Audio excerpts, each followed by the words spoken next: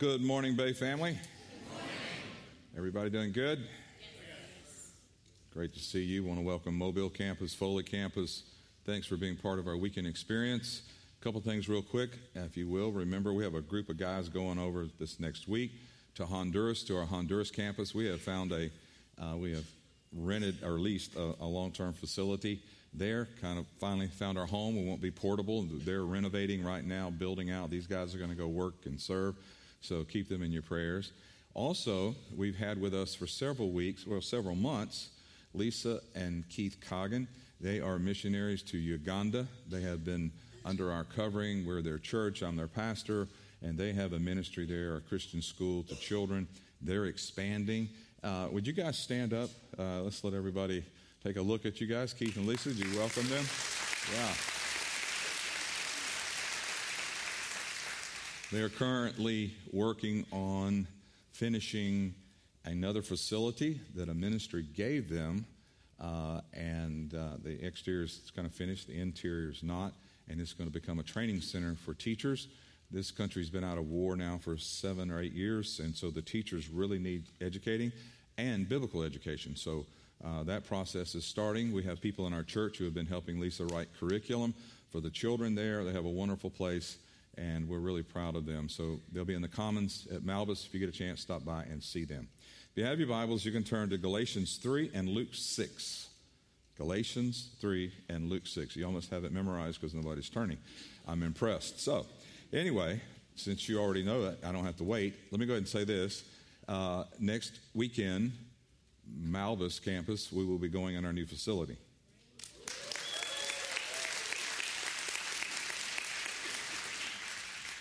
If you pray real hard that 2 or 3 little things are completed and we get passed on inspections and all that good stuff. So anyway, right now, that's where we'll be. And if not, we'll be back in here, okay? But that's what we're planning on next weekend. And so it's going to be a wonderful weekend, and we're looking forward to that. Okay, in the series, we're in the second part of the series, The Blessed Life. The purpose of the series is to understand blessed and how to be blessed. And so I want to start with a question. If someone walked up to you and they ask, how can I understand what Jesus came to do for me? How can I understand what Jesus came to do for humanity? Well, the answer is in Galatians 3, verse 13. Christ has redeemed us from the curse of the law, having become a curse for us. For it is written, cursed is everyone who hangs on a tree, that the blessing of Abraham might come upon the Gentiles in Christ Jesus, that we might receive the promise of the Spirit through faith. So why did Jesus come? He came because mankind, we were under a curse. Since the fall of man, we are under a curse. When Adam and Eve lived in the Garden of Eden, they lived under total and complete blessing. Last weekend, I talked about the 7 areas of blessing that God has. Adam and Eve, until sin, they lived under that. It was perfect. Because God is a good God. He wants us blessed. He didn't create us to live under curses. He created us to live under blessing, which means under the lordship of Christ. So God said to Adam and Eve, if you do what I tell you to do, you can expand over the earth and multiply. It's yours. Adam and Eve had provisional immortality. And if they had not sinned, they would not have aged 1 minute, and they would still be alive on earth today. That's how powerful the blessing of God is. By the way, Adam died after he sinned. God warned them, if you eat of the tree of the good of good and evil, if you eat of that tree, you will die. He said, in the day that you eat of it, you will die. Adam was 959 years old when he died. Well, how did he fall into that day? 2 Peter, the Bible tells us, to God, 1 day is as 1,000 years. So Adam died at 959 before the second 1,000 years of human history came into event in God's eyes. When they sinned, it evoked a curse on humanity. So let me show you how it happened. In Genesis 3, verse 16, to the woman, God said, I will greatly multiply your sorrow and your conception. In pain you shall bring forth children. Your desire, notice that word, shall be for your husband, and he shall rule over you. The word desire in the original language isn't a romantic desire. It's a desire to rule. So what God is saying to Eve, to women, no longer will you have this harmonious friendship. Now you're going to want to be the boss. And the man's going to want to be the boss. So you're going to have a lot of problems. Now, I know none of you have experienced that, but you have friends that have, right? Yeah. Verse 17, God goes on. Then to Adam he said, because you heeded the voice of your wife, and you've eaten from the tree which I commanded you, saying, you shall not eat of, cursed is the ground for your sake. In toil you shall eat of it all the days of your life. Both thorns and thistles it shall bring forth, and you shall eat the herb of the field. In the sweat of your face you shall eat bread, till you return to the ground, for out of it you were taken, for dust you are, and dust you shall return. The curse is still alive, is still here today. Every curse God spoke, the curse of childbirth, there's even the strife among nations, family killing families, nations at war, the earth is groaning. The climatic problems that we are having today is part of the curse. And let me tell you what we've done as mankind. In the last 3 or 4 decades, mankind has tried to alter seed so that when they put seed in the ground, that there's insecticide in the seed that'll kill the weeds and the thistles, okay? Man is, sometimes we're too smart for our own good, because now they're contributing a lot of that to health issues that we have. And so we're trying to outsmart the curse in the natural way with our intellect, okay? It doesn't work. What we have to try to picture, which is hard for us to do, Adam and Eve lived in a paradise with no weeds and no thorns. You say, okay, it's a nice looking place. But this paradise automatically bore for them what they needed to eat. They just went by and picked it off and ate it. It was there. They didn't have to work. There was no sweat of the brow. There was no hard work. Because of the fall, God cursed the ground. If there's a farmer listening to me, you know if you leave the ground alone, it doesn't bear fruit, doesn't bear a harvest, just weeds and thorns and thistles. The curse on Adam and Eve is still true, but here's the good news. Through Jesus Christ, that curse is broken, and we can live under the blessings of God. And that's a good thing, right? Yeah. So this message that we're going to look at in this sermon is Jesus is talking. He's sharing on the Sermon on the Mount. And he's coming to a group of people to speak this. The first word out of his mouth is the word blessed. Jesus came to this group of people that's called the Israelites, and they were cursed. They were living under Roman occupation, basically slaves. They were financially broken. They had no finances. Their families were suffering terribly, to the point, sometimes in Scripture, you'll hear people come to Jesus and ask a question, and you're trying to figure out what they're asking. Here's an example. They came to Jesus and said, can we have divorce? Can we divorce our wives for any reason or any cause, any time? See, it wasn't no-fault divorce then. It was her-fault divorce. Because men owned women then, they were legal property. So they, to divorce, it wasn't a legal proceeding. You just write on a piece of paper, I divorce you, and you send her off with no children and no food and in disgrace. It happened every day. And these people are asking Jesus, is that okay? Will you put your stamp on that? Their families were cursed. Their bodies were cursed. You notice how many times, especially in the book of Mark, that Jesus is healing people. Why? Because of sickness and disease in their bodies and the demonized people, all of this. They had every curse you could name. And Jesus comes to these people and he's telling them, in spite of all that you've done, in spite of everything that's going on, I still love you, and there is a road back to blessed. And this message is entitled, The Road Back. The good news, there is a road back to bless. And if we've made mistakes, if we have mistakes in our families, there are curses that have come through family history. And when you look back at family and you see people who were rebellious toward God, they always brought curses into that family. But again, the good news is Jesus came, and regardless of how much has gone wrong in your family, regardless of how much you've done wrong, whatever's going on, whatever you're living, if you're living in or under a curse, that can be broken and you can live the blessed life. And that is really good news today, right? Right. So Jesus came to break the curse. He came to this group of people, the Israelites, who were cursed. He's opening his mouth. He's going to teach them on the Sermon on the Mount, and they're going to hear him talking, and he's telling them how they can get back to God because they were created to be blessed. So listen to the language, and then I'm going to break some of this down. Luke 6, verse 20. Jesus lifted up his eyes toward the disciples and said, "Blessed are you poor, for yours is the kingdom of God. Blessed are you who hunger now, for you shall be filled. Blessed are you who weep now, for you shall laugh. Blessed are you who, when men hate you and when they exclude you and revile you, cast your name as evil for the Son of Man's sake. Rejoice in that day, leap for joy, for indeed your reward is great in heaven, for in the like manner their fathers did to the prophets. But woe to you who are rich, for you have received your consolation. Woe to you who are full, for you shall hunger. Woe to you who laugh now, for you shall mourn and weep. Woe to you when all men speak well of you, for so did their fathers to the false prophets." Now, if you just listen to that and you read that language like you've just listened to, it can be very confusing, because you have to understand the culture, the setting, the time, the language he's speaking in. And what Jesus is doing, he's telling them how to be blessed. I'll take a couple verses and explain. Like verse 20.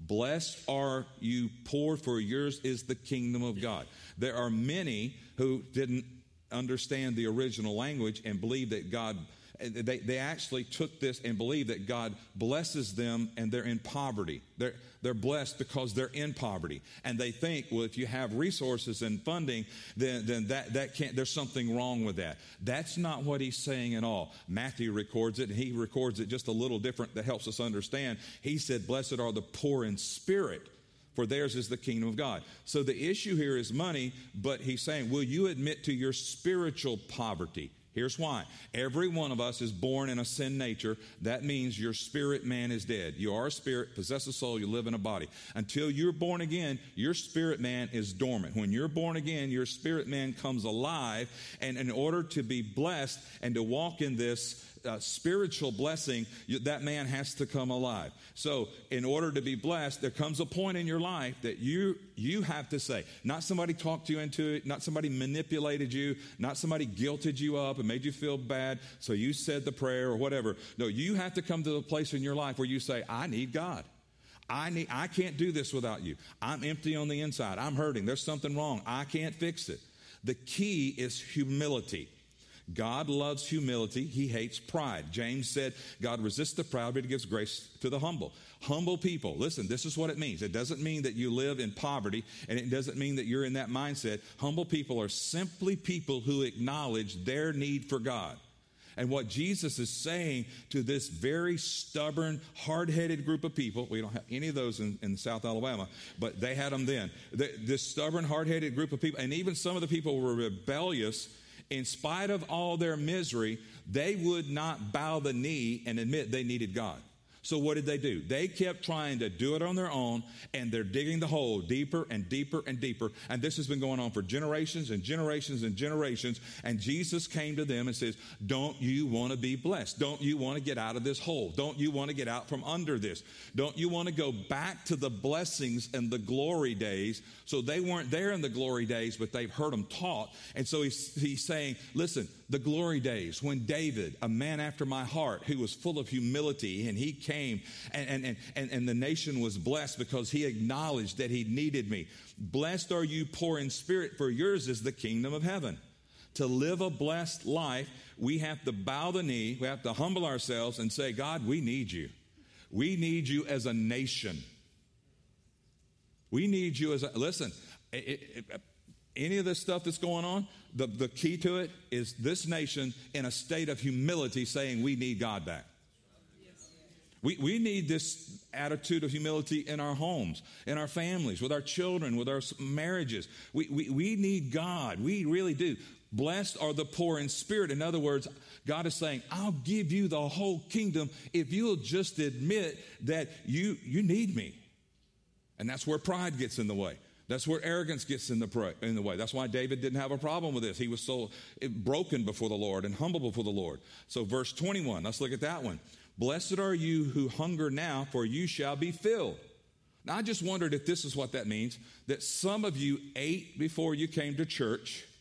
Woe to you. You're full. Some of you did not eat. Blessed are you, because you didn't eat. You think that's what it means? I don't think so. Here's what it means. Listen, see this language, unless you understand it and what all the backdrop behind it, here's what he's saying. We all have an inner void. We all have an empty spot. You were built, and this empty spot has to be filled. You will spend your whole life trying to fill it. And here's what you fill it with. There are 4 things. It's acceptance, it's security, identity, and purpose. You wake up every day, not consciously, you wake up every day and you're trying to get those 4 needs met. We need those 4 needs met in our lives. If we don't trust God to meet those needs, here's what we do. We automatically transfer those needs to people, to a spouse, to things, to objects. It could be a parent. It could be a friend. It could be money. It could be success. It could be sex. It could be an attainment. We all have those inner needs. So what Jesus is saying in that statement, blessed are you when you come to me to get your inner void filled. See, this world, this nation of ours, we're all so thirsty for a drink of something that will finally satisfy us. We're not satisfied. Until people come to Christ and know Him, they are not satisfied. Money can't satisfy you. People can't satisfy you. Success can't satisfy you. It can't fill that void. The only thing that will satisfy you is Jesus. And He says, woe to you who are hungry. Woe to you. You're still looking. You're still trying to satisfy something. And you've taken someone else or something to fill the hole, and you don't need me. And literally, if you're in that place, it means you're walking under a curse. The last half of verse 21b says, blessed are you who weep now, for you shall laugh. Listen, it's not blessed to weep. But there are people in our community, there are people in the world that weep. There are people weeping right now that are not blessed. Well, what does that mean? It means blessed are you when you turn your pain toward God, because He heals the pain. So when you're weeping, there's pain, there's hurt, there's disappointment. We all have pain in our lives. We grow up in a world that inflicts a lot of pain, but you have to do something with that pain. The physical pain is difficult pain. You cut your hand, you break a bone, you pull your back. That's physical pain. You go to the doctor, you get mended up, and then the body heals, and God touches you and all that. But the hard pain is soul pain. Soul pain is pain that comes from abuse, from rejection, from shame, from premature death of a loved one, those things that happen that make no sense. Here's the point. We all have pain, and we have to do something with it. And when you see people today, and there are people today that have addictions, and it could be to drugs or alcohol or sex or food. You have addictions with something. When you see addicts, here's what they're doing. They're medicating the pain. But here's the issue. You have to get honest about your pain. And it's good to be honest with a person, but it's totally different when you become honest with God. And if you want to live a blessed life, you want God's blessings on you, you're going to have a real conversation with Jesus yourself.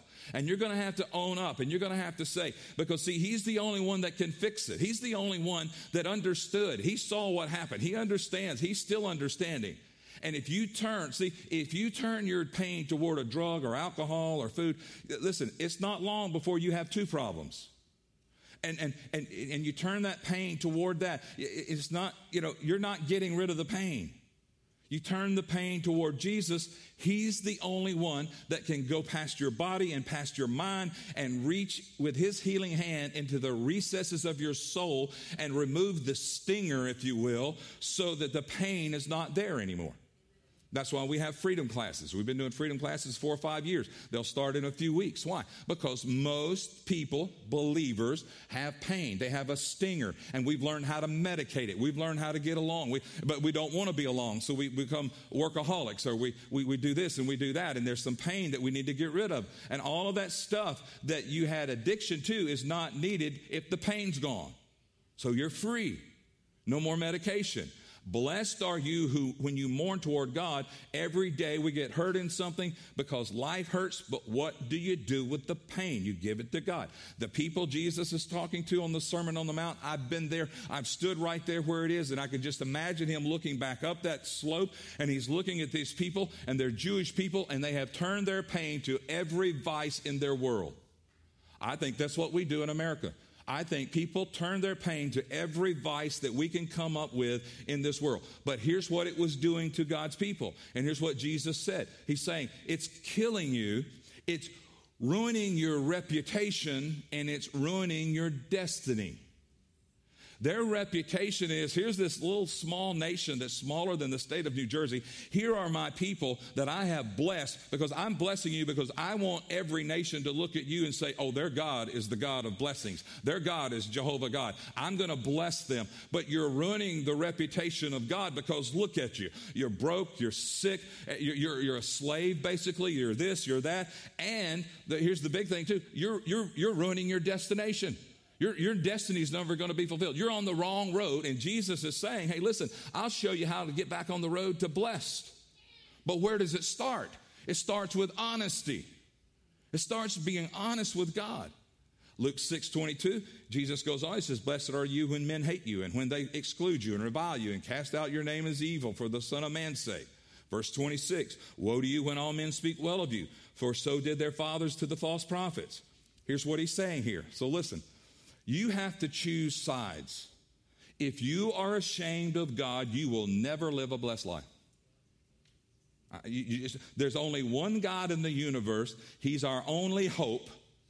And he is willing to come and die for us and break the curse off our life. He deserves our utmost loyalty. And you have to understand the day we live in this 21st century. We don't just live in an agnostic world where people kind of like don't really believe the Bible. No, it has become a world of anti-Christ, anti-Christian, where people hate Jesus Christ and they hate Christians. Even if you're a nice guy, a nice person, they hate you simply because you're a moral person. And Jesus said, blessed are you when you stand on my side. I'm paraphrasing what he said in the verses I just read. When you stand on my side, rejoice in that. Oh, and your reward in heaven is going to be great, but you have to choose sides. You can't have one foot in, one foot out. Jesus is saying when all people speak well of you all the time, you're doing something wrong. It means you're a chameleon. You change your personality around different people. You want to be accepted in this group, accepted in that group, so you change what you believe, what you say, how you act. You want to be accepted. Listen, I want people to like me, but everybody doesn't like me. I don't want people to hate me, but there are people that hate me.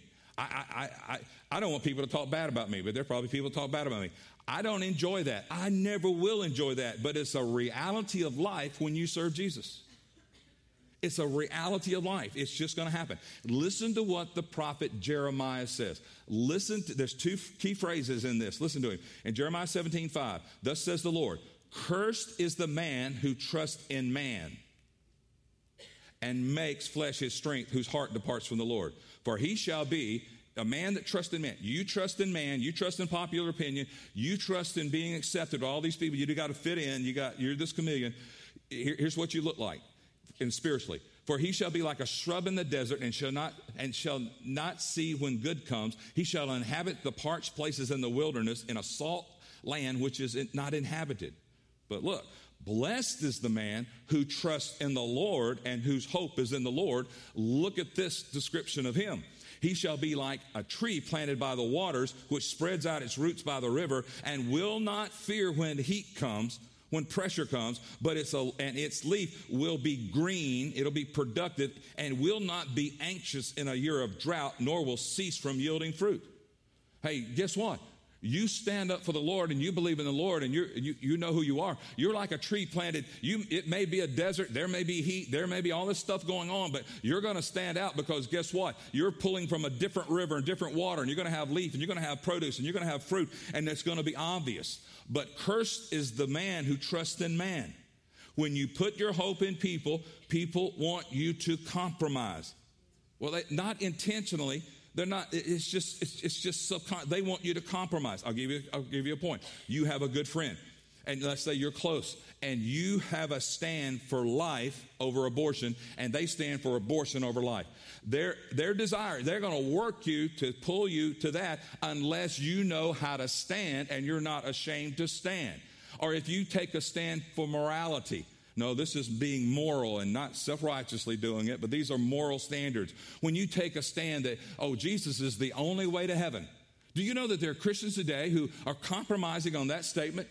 Do you know that the word specifically says he's the only way? He is the only way to get to heaven. He's the only one to get to the Father. But you see, what has to happen is we have to believe the things we say. We have to stand up for these things that we say. My point is, are you willing to endure that for the sake of what Christ wants to do in your life?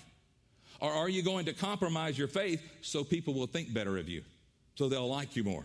Oh, and just P.S., on the day of judgment, those people won't be there. Only Jesus will be there. And in this life on earth that you get and the life beyond, God and God alone has the ability to bless you. Not people, not organizations, not things, but God and God alone. And it doesn't matter what they say. It matters what God says. When you stand on God's side, He will bless you 100% of the time. I listen to people, I listen to business people, and they talk, and I hear them I don't say anything, but I'll listen, and they're making a decision on things that are right, where some are make a decision and they can cut a corner and nobody will know it, and they get a little extra this and a little extra that. I've heard men say that, I'm doing it this way. This is the right thing. I stopped doing that because God convicted me and I'm doing the right thing. When you do the right thing, I am telling you by the word of God that He will bless you and bless you every time. When you do the wrong thing, you're putting one foot forward on the wrong road, and you're being pulled and manipulated to get under a curse so that you begin to manipulate and do things that are not going to bless you. Hello. If you are constantly shifting around, changing your mind, everything in your life is shifting around based on what people say, popular opinion, and trends to the way you live your life. When you go with people, people will change their minds in a heartbeat. When you go with God, He does not change. He's the same yesterday, today, and forever.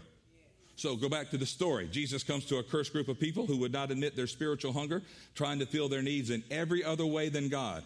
What were they doing, these Israelites? They're medicating themselves rather than turning themselves to the Lord and bow the knee. They're bowing a knee to the fear of man and what people thought. Basically, Jesus is saying, you've renounced God. And Jesus said, but I still love you. I still love you. Isn't that incredible? He came to them on that sermon and He's saying, hey, there's a road back to blessed. You want to break this curse off of generations. You want to break this off your family. Turn it into a blessing. Here's how you do it. Now, when the Beatitudes were finished and He taught those, then He starts talking about money. And I've often wondered, did it get as quiet there as it does here when you talk about money? Matthew 6:24. He said, no one can serve two masters, for either he will hate one and love the other, or else he'll be loyal to one and despise the other. You cannot serve God and mammon. Hey, in this series, I got a whole sermon on mammon. Mammon is not what you think it is, okay? Mammon is actually a spirit. Can you serve God and can you serve this spirit? And by the way, this spirit, here's what it promises you. It promises you the four things that fill your void. Every one of them, security, identity, acceptance, all of those same things. That's what it promises you, but it cannot deliver. And it promises you that if you do this, and this, you'll get that. You never get that because it's a lie. It's a false spirit. I'll tell you more about that in a few weeks, okay? Luke 6:38. I talked about this last weekend. If you missed it, you go back to that sermon and listen to it. Jesus said, give, it'll be given to you. Good measure, pressed down, shaken together, running over, will be put into your bosom. For with the same measure that you use, it will be measured back to you. Both texts I just read, Jesus is talking about being blessed, but He talks about giving. Why is there such a profound promise relating to giving? Because giving represents humility. Humility says, I need you, God. Humility says, I recognize the fact I didn't make this money, but you gave me the grace to make this money. You gave me the grace to have this wealth, and it come from you. It didn't come from me, and I give. Listen, and when you give, you're saying to God that you recognize where it comes from, and you have a state of humility about you. Humility. And listen, let me just get off of money a little bit so maybe you can breathe. But your giftings, everyone in this room, you have special giftings and talents that God put in you. You are unique. You're one of a kind. And all of your creativity and your brain power, your visions, all of that stuff and your ability to do this, all those giftings came from God. The breath in your lungs came from God. The energy in your body came from God. To wake up in the morning, it comes from God. It all came from Him. So what am I saying? I need to make Him first in my life. Before money, before things, before marriage, I need to make Him first. I need to seek Him to fill the emptiness and then I stay loving you first, and then my relationship with him becomes honest and not just lip service. You can fool me with lip service. You can fool your neighbor with lip service. We can't fool Jesus. And if you're doing lip service and you're saying something here, but you're living something else out there, and it's not lining up, that's lip service. And by the way, that means that your heart is living a different life. Your body and what's coming out of your body and what you're saying is lip service, and it's projecting this, but what's really going on in the heart is a different life. But when you say, I love you, Lord, and I'm willing to give as an acknowledgement of my love, that's a sincere relationship. That's not lip service. In other words, God, I'm choosing you and not Mammon's side. Here's what I'm trying to say. We have to choose. But know that giving says, I've chosen God. I'm thankful for money, but it's not my master. And the reason I know is that I can give. If you can't give, money may be your master. You understand that if you know him intimately, he talks to you. His spirit will impress you. I mean, you may hear something audible. God bless you if you do. It impresses my heart. I have an impression. I can't hear him if I'm full of pride. Why? Because he doesn't like pride. It goes against him. But when I'm full of humility and he says give. So when you throw out the teaching, and I will in a few weeks, I'm not going to tell you when because I want you to be here. But when I throw out a teaching on tithe, 10%, all the walls go up, okay? If the walls go up and the resistance, you're going to have a hard time listening to the master of Christ because you're listening to the master of money and you're bowing to the fear of man, your fear that if you give, because in the natural it makes no sense to give and I get more. In the natural it means hold on to it. But this is not natural, this is spiritual. This is a spiritual blessing. And so what we have to do is say, no, he's my master. Watch, when he's your master, he'll tell you, you'll do the things he tells you to do. And then occasionally he just drops something else in your spirit to do, just to give. It's amazing when it happens. And what I've learned that when he says do it, I do it. Because if I don't, he'll double or triple the amount. That's just me. So when he says do something, I'm ready to do it. I want to do it. I don't want to argue. Why? Because I want him to be my master. Not money, not finances, not security, not all those things. They're all his. He's given them to me to be a good steward. And all he's wanting you to do, watch, is so when he whispers and speaks to you, you do something. And here's what he does. He increases your capacity to receive more because he knows he can trust you. Here's what it basically means. He increases your ability for more because now he knows that pride in you is diminishing and humility is steadfast. And when you're full of humility, let me tell you something. He'll take you from a little 40 by 50 metal building on the other side of town and take you to a place where there's thousands of people that you never dreamed or thought could happen. Why? Just because of humility, that you know it's him and it's not me. It's not about people. It's about Christ and what he wants to do in the lives of people.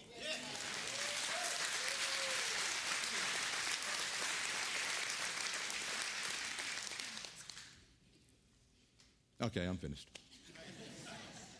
Hey, I want to close like this. Last week I prayed a pastoral prayer over you. I'd like to pray scripture over you. Is that okay? Yes. Anybody have a problem with scriptures being prayed over you? You do? No, okay. So here's what I want you to, Mobile Foley, don't leave the room. I just want you to stand, just close your eyes. And as I read this scripture, it's God speaking. It's his holy word. And you receive it. A pastor will come and close in just a moment, so don't leave until he comes to close. Let me read this. Just close your eyes. Just receive it. It's from the Lord. If you fully obey the Lord your God and carefully follow all his commands, I give you today, the Lord your God will set you high above all the nations on the earth. All these blessings will come on you and accompany you if you obey the Lord your God. You will be blessed in the city, blessed in the country. The fruit of your womb will be blessed. The crops of your land, the young of your livestock, the calves of your herds, the lambs of your flocks, your business, your work, your labor, your baskets and your kneading trough will be blessed. You'll be blessed when you come in, blessed when you go out. The Lord will grant that the enemies who rise up against you will be defeated before you. They'll come at you from one direction, but flee from you in seven. The Lord will send a blessing on your barns and on everything you put your hand to. The Lord your God will bless you in the land that he is giving you. The Lord will establish you as his holy people as he promised you on oath. If you keep the commands of the Lord your God and walk in obedience to him, then all the peoples on the earth will see that you are called by the name of the Lord. There's that identity. There's that recognition. And they will fear you. And that word fear, Lord, is a word of, they're going to reverence the God on you. And God will grant you abundant prosperity in the fruit of your womb, in the young of your livestock, in the crops of your ground, in the land that was sworn to you, ancestors that are given to you. The Lord will open the heavens, the storehouses of his bounty, to send rain on your land in season and to bless all the works of your hands. You will lend to many nations, but not borrow from them. The Lord will make you the head and not the tail if you pay attention to the commands of the Lord your God that I give you this day and carefully follow them. You will always be on the top, the blessed life, and never at the bottom, the cursed life. And if you believe that and receive it, say yes and amen. Yes and amen. Give the Lord a hand.